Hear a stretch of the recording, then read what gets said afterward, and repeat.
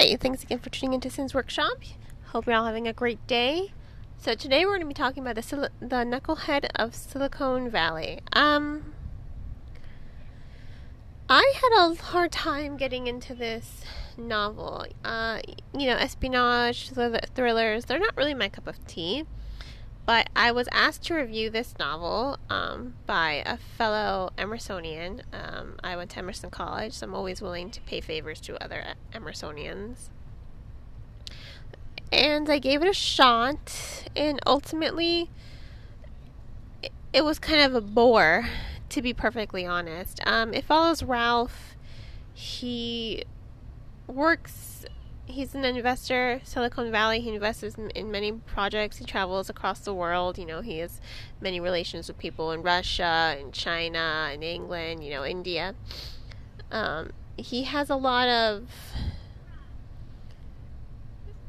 world traveler, and everyone thinks he's a spy. And he's not quite sure he's a spy. But I think what really got me is... How do you not know you're a spy? Sorry, it just really bothered me. I wasn't really understanding the premise of the story. Because at first you're all like, okay, so this dude thinks he's a spy. Had a really good opening chapter, but then it jumps around a lot. And I think that's part of why I wasn't really to get sucked into the novel, because it really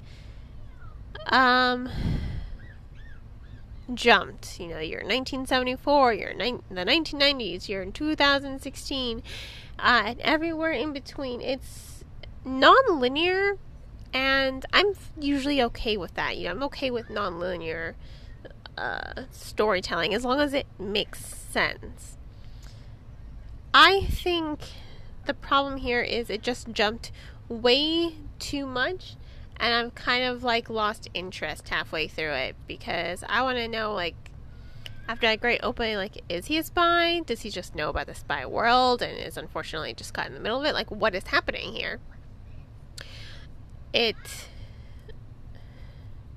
was just so, oh god, I just was not able to lose myself in the story. In fact, I felt lost by it because of all this time jumping, because it was some of these events were so somewhat inconsequential to the overall storyline. I didn't understand what was happening, and I wanted to know, is he a spy? I feel like early on it kind of loses that perspective of telling the reader if he's a spy or not. He had some spy training. He thinks. He's not quite sure. He's not that bright either. I didn't find Ralph to be that charismatic as a character worth following. I was often confused by his age. I'm like, wait, how old is he? What? In some parts where he's supposed to be older, he sounds much younger. In some parts where he's much younger, he sounds much older. So I think the tone of his internal narrative was off as well. But once again, it all goes to the non-linear storytelling. I think the story would have focused better if it started at one point, went to the past, and then just sort of went forward from there.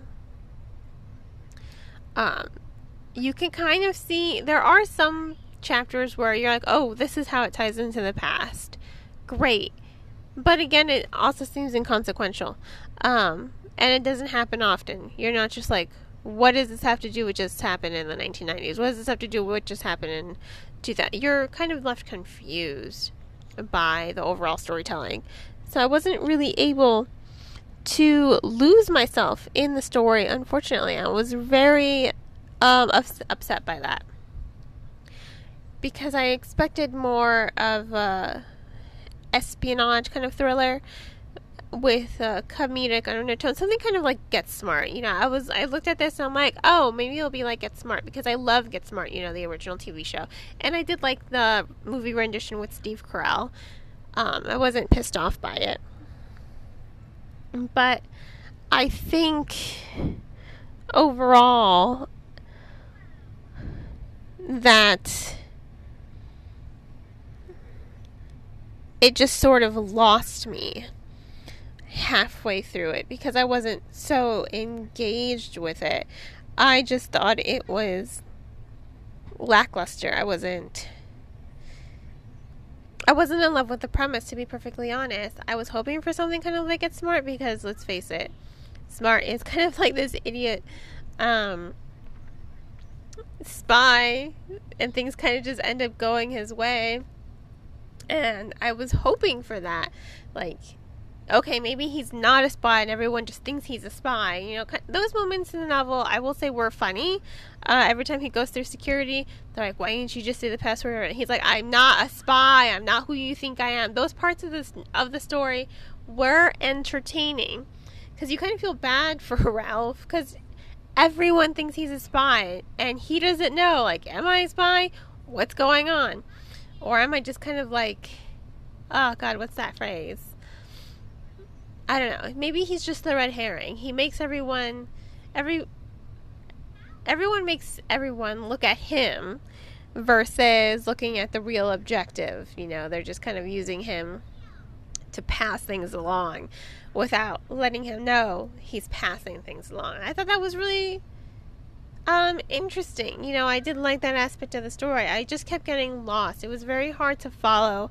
I didn't think the pacing was executed very well. I just think the story would have been better if it hadn't jumped back and forth so many times, you know, because it does jump back and forth a lot. And the chapters that follow that don't have a year, more often, I'm assuming, you know, that they are within the same timeline of, in the same period of what year has just been announced. But I personally just wasn't able to lose myself in it. You know what I mean? I just wasn't able to do that. And the fact that I was so confused just left me wanting more, honestly. I really did want more from this story. So, you know, ultimately, I have to give this novel